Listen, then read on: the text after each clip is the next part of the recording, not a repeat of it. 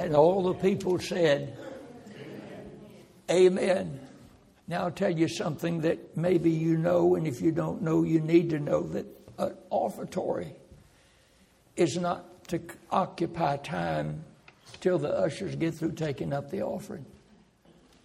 It is a time to prepare our hearts for what God's getting ready to do through His blessed word. And this precious lady that played this morning, God gave her the ability to play, and she loves to play. It's always a blessing. He could have called 10,000 angels, but He didn't. He didn't. If you have your Bibles, I want you to turn with me, please, to the Gospel of John, chapter number 6. Though we'll be focusing in on verse 44, it would be an injustice if we did not read a few of the verses before and after. So, John's Gospel, chapter number 6, verses 35 through 45. And Jesus said unto them, I am the bread of life. He that cometh to me shall never hunger. He that believeth on me shall never thirst. But I said unto you that you also have seen me, and believe not. All that the Father giveth me shall come to me, and him that cometh to me I will in no wise cast out. For I came down from heaven not to do mine own will, but the will of him that sent me. And this is the Father's will which hath sent me, that of all which he hath given me I should lose nothing, but should raise it up again at the last day. And this is the will of him that sent me, that every one which seeth the Son and believeth on him may have everlasting life. And I will raise him up at the last day. The Jews then murmured at him, because he said, I am the bread which came down from heaven. And they said, is not this Jesus, the son of Joseph, whose father and mother we know? How is it then that he saith, I came down from heaven? Jesus therefore answered and said unto them, murmur not among yourselves. No man can come to me except the Father which hath sent me draw him, and I will raise him up at the last day. It is written in the prophets, they shall be all taught of God. And every man therefore that hath heard and hath learned of the Father cometh unto me. Now our text specifically is verse 44. No man can come to me except the Father which hath sent me draw him, and I will raise him up at the last day. Human inability. Human inability. The context of our scripture that we've just read for you is the bread of life discourse, in which Christ calls himself the bread of life. It begins in verse 25. It goes through verse number 58. Now in verse 35, Christ identifies himself as this bread of life. He equals salvation with coming to him. Jesus said unto them, I am the bread of life. He that cometh to me shall never hunger, and he that believeth on me shall never thirst. Salvation. What a subject. Salvation is not in the church. It is not in religion. It is not in denominationalism. It is not in a confession. And it's not in a creed. Rather, it is in Jesus Christ and coming to him. In 1 John chapter 5, verse 11, this is the record. You want to know what the record is? This is the record, that God hath given to us eternal life. And this life is in his Son. He that hath the Son hath life. He that hath not the Son of God hath not life. The Scripture makes it so clear that to be saved, you have to come to Christ. I mean, you're just going to have to come to Christ in order to be saved. The phrase is found in verse 35, 37, and 45. It's coming to Christ. Coming to Christ. You don't come to Christ, you don't have life. If you come to Christ, you will have life. And the thought of it is amplified in verses 35, 37, 39, 40, and also in verse number 44. It seems like all of a sudden he's been emphasizing you must come to Christ. You must come to Christ. And then there's a negative note here. You cannot come to Christ. But you must come to Christ. But you cannot come to Christ. In verse number 44, I do not know how more clear it could be. No man can come to me. No man can come to me. No man can come to me. And he's using man in the generic sense. All human beings. No man can come to me except, and thank God for that exception. There is an exception. What is that exception? Except the Father which hath sent me draw him, and I will raise him up at the last day. We see several things in this text. Perhaps God might enable us to look at two of them this morning. Number one is the sinner's deficiency. The sinner's deficiency. One of the most godly types of philosophy is human secularism. And it is built on the fact that man is a god unto himself. You can do all things if you want to do them badly enough. And if you equip yourself and take advantage of all the opportunities, you can become anything and go anywhere and do anything you want to do because you're a man. How foreign from the Scripture is that? A sinner can do many things. He can join the church. He can be baptized. He can reform his life. He can quit certain vices. But he cannot in and of himself come to Christ. What is the explanation for this deficiency? Why can't he come to Christ? Why is it a total impossibility for man on himself to come to Christ? Why is that so? Well, number one, this deficiency lies in the stubbornness of the human will. It lies in the stubbornness. Have you ever noticed? Now, I don't make you mad because we don't have a whole lot of people this morning. I don't want to run anybody off. But have you ever noticed how stubborn you are? I mean, just mortally stubborn. All of us have a tendency to want our way, to do our thing, and if it doesn't happen exactly the way we want it to, we'll pitch a fit because we're stubborn. Stubborn. The deficiency lies in the stubbornness of the human will. In John's Gospel, chapter 5, verse 40, you will not come to me that you might have life. Didn't say they would come. No, you even will not come to me that you might have life. Men come to Christ? Never. But men come to many other things. Men come to religion. Men come to idolatry. Men come to the Masonic Lodge. Men come to the church. Men come to the seminary. Even some men come to a witch doctor, but no man wants to come to Christ because of a human will. It's a deficiency, the stubbornness of the human will.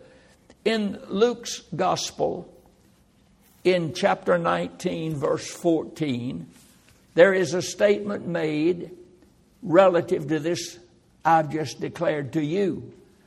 The Bible says in verse 14, Luke 19:14, his citizens hated him and sent a message after him saying, we will not have this man reign over us. Now, that's pretty stubborn, isn't it? We will not have this man. It comes on the end of a parable that our Lord taught when he said a certain journeyman, a certain nobleman rather, went into a far country to receive for himself a kingdom and to return. He's speaking of himself. Christ is that journeyman. And he's been gone now for 2,000 years, and he's coming again to set up that kingdom. And when he taught that truth, his citizens hated him and sent a message after him saying, we will not have this man. We will not have this man reign over us. We have already voted. It's already been determined. And he's not going to reign over us. That's will. Stubbornness. The stubbornness of the will. In Luke chapter number 14, a certain wedding was planned. Invitations were sent out. And in Luke chapter 14, verses 16 through 21, he said unto them, a certain man made a great supper and bade many. He invited many. And he sent his servant at supper time to say to them that were bidden, come, for all things are now ready. And they with all one consent began to make excuse. The first one said, I've bought a piece of ground and I must needs go and see it. I pray thee have me excused. And in verse 19, another one said, I have bought 5 yoke of oxen and I've got to go prove them. I pray thee have me excused. And finally, a third one said, I have married a wife and therefore I cannot come. They said, well, they sound like pretty good excuses to me. No, excuses are not worth a dime. You know why they didn't want to come? Because they didn't want to. They didn't want to come, so they started manufacturing some acceptable reasons why the host would understand their absence. The deficiency lies in the stubbornness of the human will. In Luke chapter 13, verse number 34, Christ makes this statement, O Jerusalem, Jerusalem, which killest the prophets and stonest them that are sent unto thee, how often would I have gathered your children together as a hen doth gather her brood under her wings, and you would not. It didn't say he would not. He said you would not. The human will usually seeks to do what it wants to do, when it wants to do it, and how it wants it done. The deficiency lies in the stubbornness of the human will. That's why men cannot come to Christ. It's a deficiency in the human will. Second of all, this deficiency lies in the darkness of understanding. How can you do a thing if you don't know how to do it? You remember the first time when you learned how to drive a car and everybody on the road was glad you didn't make it? Huh? And you had to learn how. You had to learn what the procedure was. This deficiency of darkness of understanding lies in every human being that comes into this world. There is a passage of Scripture in 1 Corinthians chapter number 2, verse number 14, that makes this statement. But the natural man receiveth not the things of the Spirit of God. Now, why would a man turn down the Lord's word? Why would he do that? The natural man receiveth not the things of the Spirit of God. They are foolishness unto him. Neither can he know them. Why can't he know them? Because they are spiritually discerned. If they are spiritually discerned, the only way a man can know them is that the Spirit manifests it to them. But then of themselves don't have that knowledge. They don't know how. It's called the darkness of understanding. An unsaved man just cannot see how trusting Christ brings salvation. In 1 Corinthians 1 verse 18, for the preaching of the cross is to them that perish. Right? The preaching of the cross is to them that perish foolishness. That's what it says. But unto us which are saved, we say glory, hallelujah, praise the Lord. It makes sense. And man's mind is gummed up and it is predisposed. When a baby's born into this world, he has a mind that has darkness in understanding.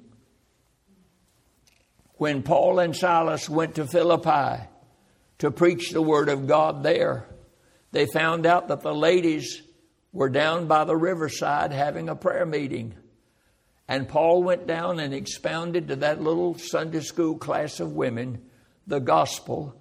And the Bible tells us that God opened Lydia's heart. Did you get that? God opened Lydia's heart. Let me read the actual account of that.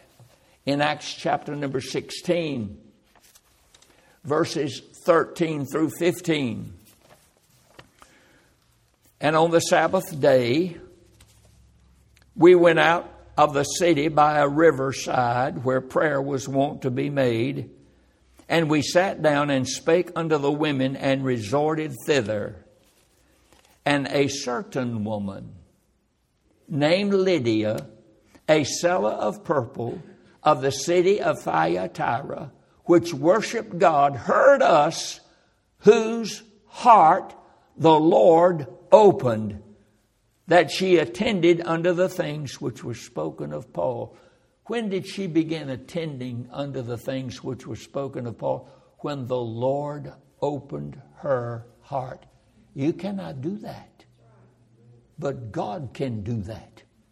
And it is absolutely essential for God to do that if a person's going to be saved, because no man can come unto me except the Father which has sent me draw him.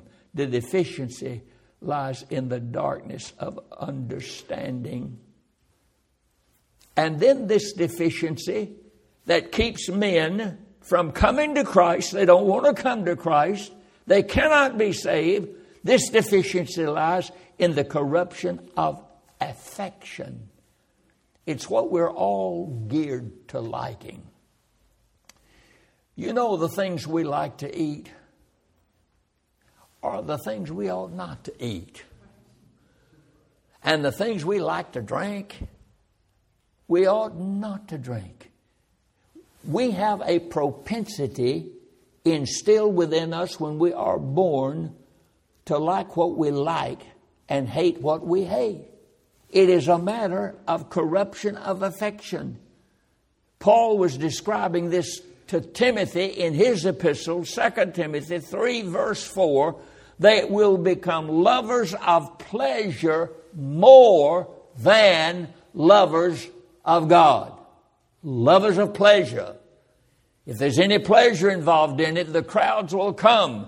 If it's just coming because you love the Lord, a handful show up. Have you ever noticed there's a reason for that? It's called the corruption of affection. Let me ask you a question. If you're not a Christian,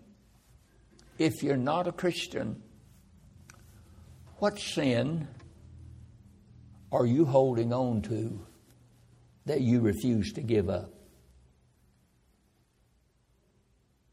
Because that's generally always the case. That men don't come to Christ because if they come to Christ, they've got to give up their play toys. And they got some play toys they will not give up. By the way, there's a Bible terminology for that. It's called repentance. We have to repent of our pleasures.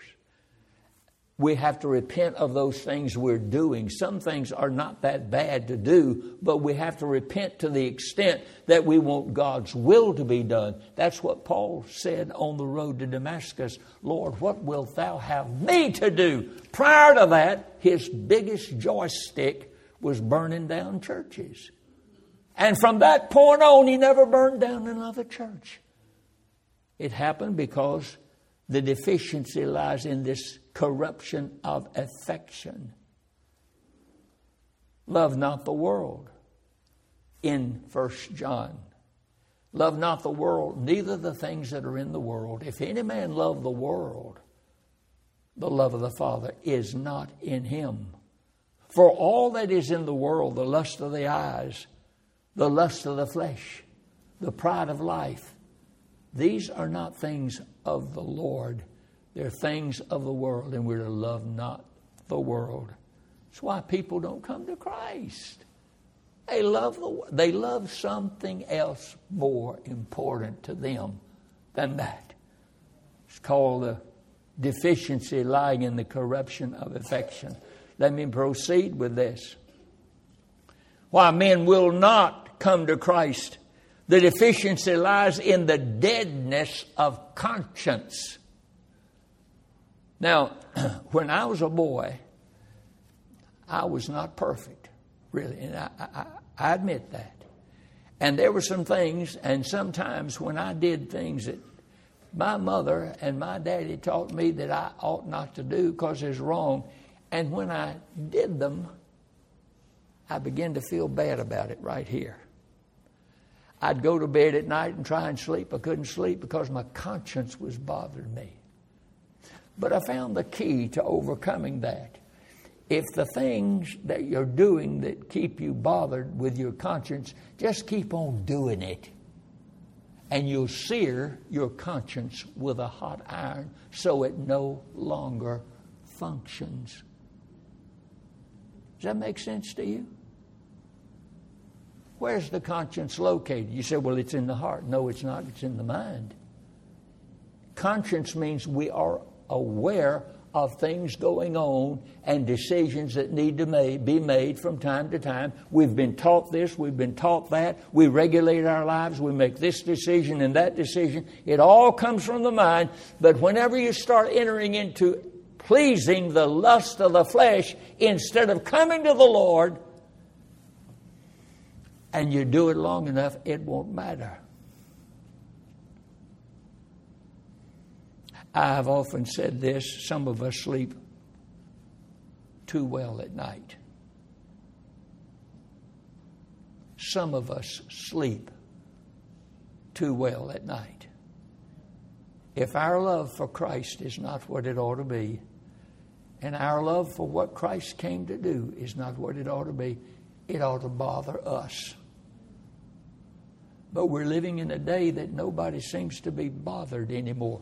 Conscience is seared with a hot iron.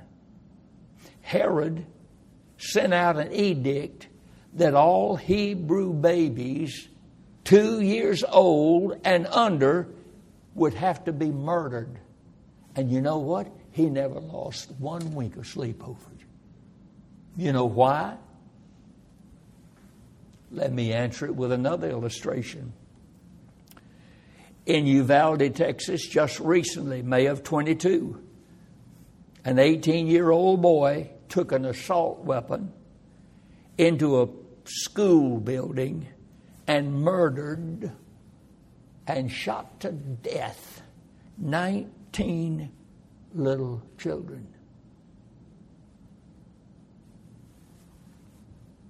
Have you ever asked the question, how could he do that? I'm going to tell you how he could do it. When you kill the first one, the rest of them go just as easy. Don't sin against your conscience. Don't sin against that which you know to be wrong, because after a while the conscience becomes inoperative. And you become like a lot of thugs today on the streets that are robbing banks and robbing stores and raping women, and nothing bothers them. They're already in hell and don't even know it. Why will not men come to Christ? Because of the deficiency that lies in the element of conscience. Conscience. Let me mention one more on this subject. The deficiency lies in the depravity of human nature. Don't ever make the mistake that there's always a little good in everybody. No, there's a whole lot of bad in everybody. And ultimately it will come out from time to time. In Ephesians chapter 2, verse number 1, Paul is speaking to the church at Corinth, the church at Ephesus, when he makes this statement, and you hath he quickened who were dead in trespasses and sins. You were quickened, meaning you were dead in it, and God resurrected you with a spiritual resurrection over that of which you were dead. Human nature. When Adam fell, the whole human race fell with him. Some fella said, well, what happened to Adam in the Garden of Eden is he wrecked his car. He totally wrecked it, didn't he? It could not be repaired. Man will do only that which his nature allows him to do. Man will do only that which his nature allows him to do. Man is born with a depraved nature, and he'll only do what that nature allows him to do. Let me illustrate. Put a buzzard in a cornfield, and he'll die. Put a crow in the same cornfield, and he'll get fat. It's not the nature of the buzzard to eat from the cornfield. You cannot do what your nature won't let you do. A lion eats carnage, but a sheep eats grass. Man might wish to fly, but he cannot. It's not his nature. Whereas a bird has no difficulty. You ever wondered about that? Nature. You are what your nature is. And salvation, God has to change your nature. And you become a partaker of His divine nature. And that's what being born again is all about. Put a bowl of slop and a tray of grass before a hog, and I'll tell you which one he'll go for every time.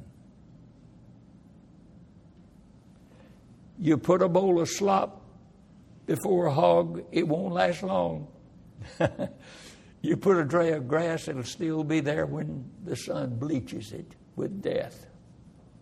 The deficiency lies in the depravity of human nature. You will not come to me that you might have life. No man cometh unto the Father. No man cometh unto Christ, except the Father which hath sent me draw him. Let's look quickly at the drawing of the Father. That which must occur if a man comes to Christ.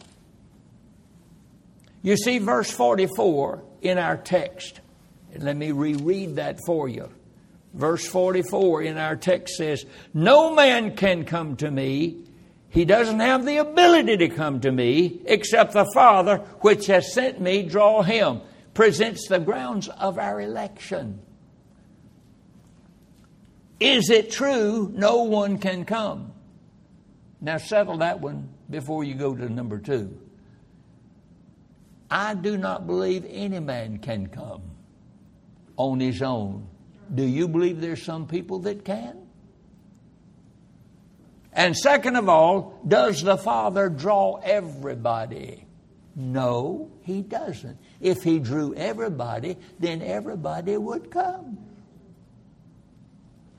Let the Scripture say what it says.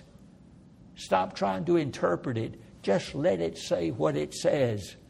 No man can come to me except the Father which hath sent me draw him. Now, this is a very important word in Scripture, and it is used over and over and over. It is a little word, draw. Draw. Let me point out to you several things about this drawing of the Father. Number one, it is a strong drawing. It is a strong drawing. It is the little Greek word helko, H-E-L-K, long O, helko. This is not merely an influence.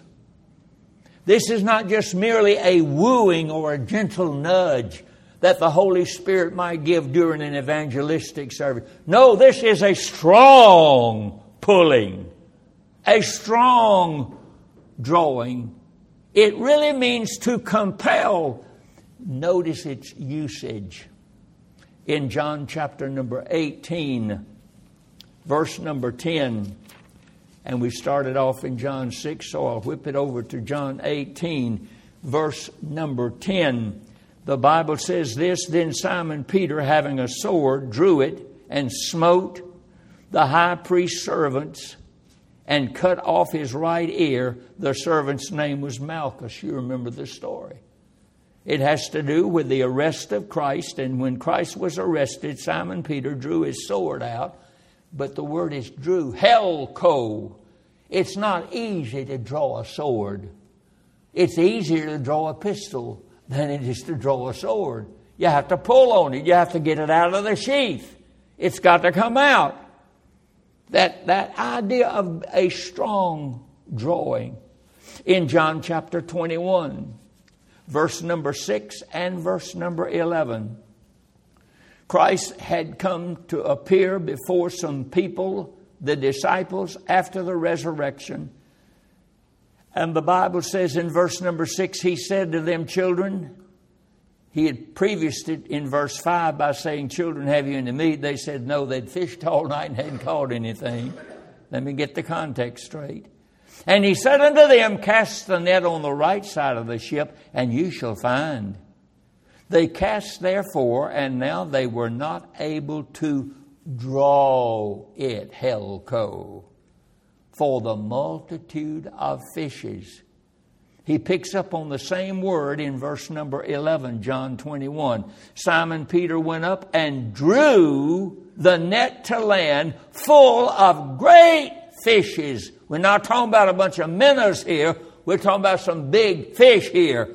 He drew great fishes. How many? 153. You think it didn't take a little strength, a little purpose to pull that many fish to the shore? It is a strong drawing. And in Acts chapter 16, verse number 9, Acts 16, verse number 9, I believe that is correct. A vision appeared to Paul in the night. There stood a man of Macedonia praying him and saying, Come over and help us. No, I have the wrong reference there. I'm sorry. It's Acts chapter 16, verse 19. Let's try that one. And when her masters saw that the hope of their gains was gone, they caught Paul and Silas and drew them into the marketplace under the rulers. Paul and Silas were arrested by the law for preaching the gospel. And a young girl who was possessed by the devil was being used by the devil to insinuate certain things about, and Paul and Silas cast the devil out of her, but they came and arrested them. Now, the kind of an arrest in this word helko is not the kind you hear about today. It's when the police officer walks up and says, First of all, I caught you robbing the bank and I want you to forgive me. I shouldn't have done that. My heart, I imagine you had a bad childhood. There's no telling what happened to you. I'm just not going to arrest criminals anymore. No, they arrested them back then. If you ever wonder about that, that's how Paul lost his head. He got arrested. So it's a strong drawing. It is a selective drawing. Does this go to every individual on the face of the earth? No, it does not. It is a selective drawing. Christ made a statement in John 12:32. If I be lifted up, I will draw all men unto me. He's not talking about all human beings unto him, all kinds of men, Jews and Gentiles, rich and poor, all kinds of men. If that were not the case, then everybody would go to heaven. Nobody would go to hell. You'd be a universalist. Because if he draws all men, all of them are going to be saved. No, he doesn't draw every individual man. He doesn't do that. It's a selective drawing. In Revelation chapter 5, verse number 9, they sung a new song saying, Thou art worthy to take the book and to open the seals thereof. For thou wast slain and hast redeemed us to God by the blood out of every kindred, out of every tongue, out of every people, and out of every nation. People of all nationalities will be among those that God the Father draws unto the Son, and they will come to the Son, and they will be saved. It is a selective drawing. Number 3, it is a successful drawing. The Lord never has tried to save anybody. Why waste the time trying to save people? God saves people. And if God wants to save you, He will save you. And I'll tell you how He'll save you. He'll so tend to your life that you'll come to see some things about the Lord Jesus Christ you never saw before. You'll get under conviction and you'll come to Christ. And you'll be saved. A successful drawing. Those who are drawn will be raised up. In the 6th chapter of John, verses 37 and 39. All that the Father giveth me shall come to me. Now, when did the Father give these to the Son? Before the foundation of the world, before they were ever born. All that the Father giveth me shall come to me. And him that cometh to me, I will in no wise cast out. And in verse number 39, and this is the Father's will which hath sent me, that of all which He hath given me, I should lose nothing, but should raise it up again at the last day. All those the Father will save. Those who He gave to the Son before the foundation of the world. A successful drawing. All whom are given are drawn, and all drawn will be saved, and nobody will be lost. That's a fact.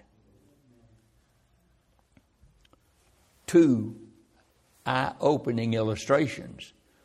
The Lord was going down the road to Jericho, and there was a little short Jew by the name of Zacchaeus, who was a tax collector, and he climbed up into a tree. And when the Lord passed by, He looked up and said, Zacchaeus, come down. Now I want to ask you a question.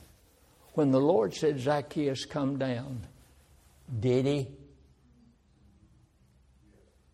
Did He want to? No.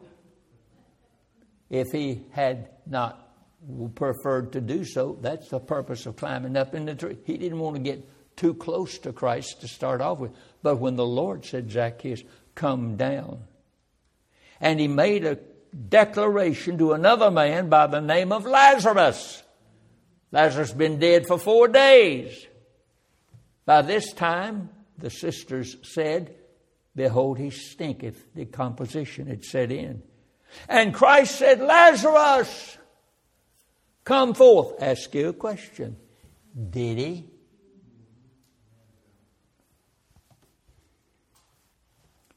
You can write this down in your notes. You don't tell a tax collector what to do. You don't tell a tax collector what to do.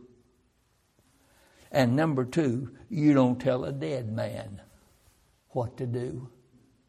And those are the two examples of men that God told what to do, and they did exactly what He told them to do. It is a successful drawing. And I will approach this quickly. It is a sweet drawing. It is a sweet drawing.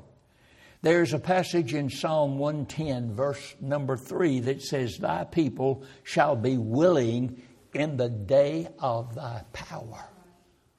They'll not be willing until God exercises His power. And when God exercises His power, they will be willing. And a verse over in Jeremiah, let me mention it to you quickly.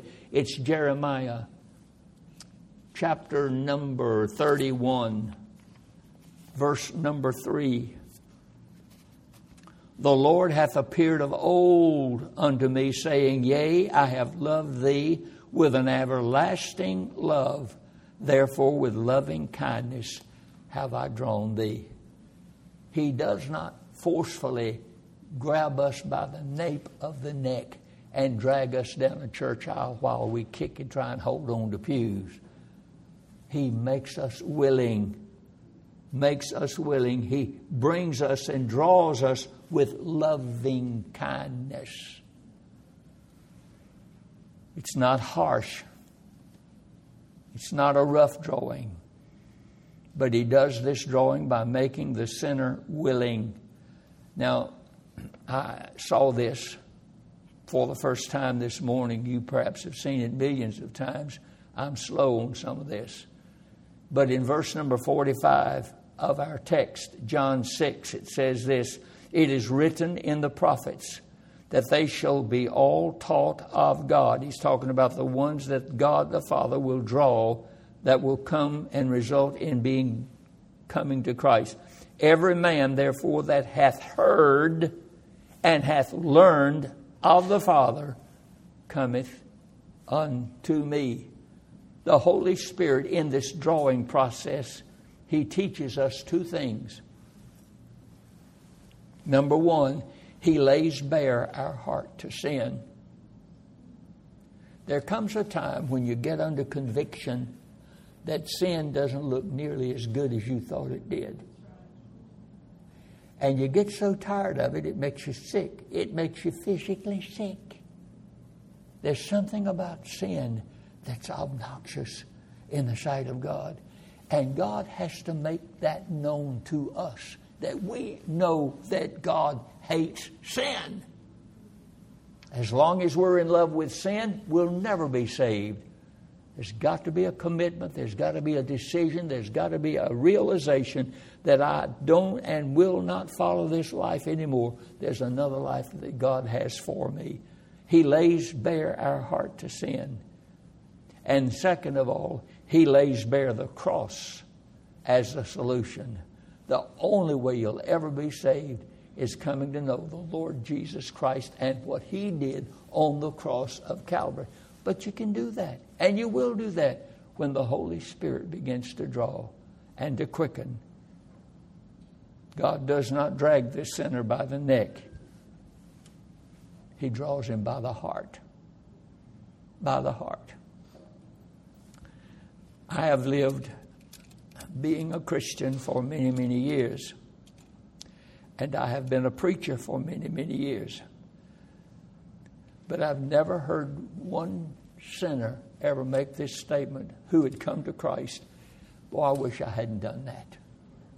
Man, I miss the old life. I've never heard that in my life. You just, all of a sudden, you start singing a different song. One other verse, and I will close. In the book Song of Solomon, that's a beautiful book. You need to read that. Beautiful book in the Old Testament. Song of Solomon, chapter 1, verse 4, it says, Draw me, and we will run after thee. Lord, if I'm not running after you, it's because you're not drawing me. But once you start drawing me, I will run after you. How does that translate into results? I'll tell you how it does. A child may come to his mom or may come to his daddy and say, I need to be a Christian. I want to be a Christian. What triggered that? It may have been something the father said, something the mother said, but it is always God dealing in the heart of that child. When you come into a service, somebody comes in, sits down, does not intend to come forward at an invitation, but somehow or another at a precise moment in time, he begins to see himself lost and that Christ is the only way for salvation.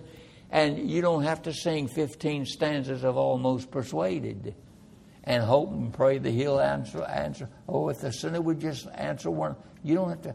Matter of fact, you don't even have to sing. I've seen them almost jump the benches to come to Christ. When the Lord calls. I've used this illustration many, many times. And it limps like all my illustrations do. My name is Dan Cozart. My full name is Daniel Watts Cozart. I used to hate that word Watts till I found out God had some pretty strong Christians who shared that name Watts. But my mother would come at supper time to the door of the house, the door leading outside, and she would say, Danny, it's supper time. Come on home. 30 minutes later, I was still playing out in the field. And she'd say, Daniel Watts, you get yourself to this house, boy. It didn't take me 5 seconds to get home because of the strongness of that call. I want to tell you, if God ever starts dealing with your heart, people better get out of the way. You'll walk over them to come to Christ. And I hope you're here today and that God might reveal that to you and show you that and cause you and enable you through His power to come to Jesus Christ for salvation. Let's stand, please, for prayer.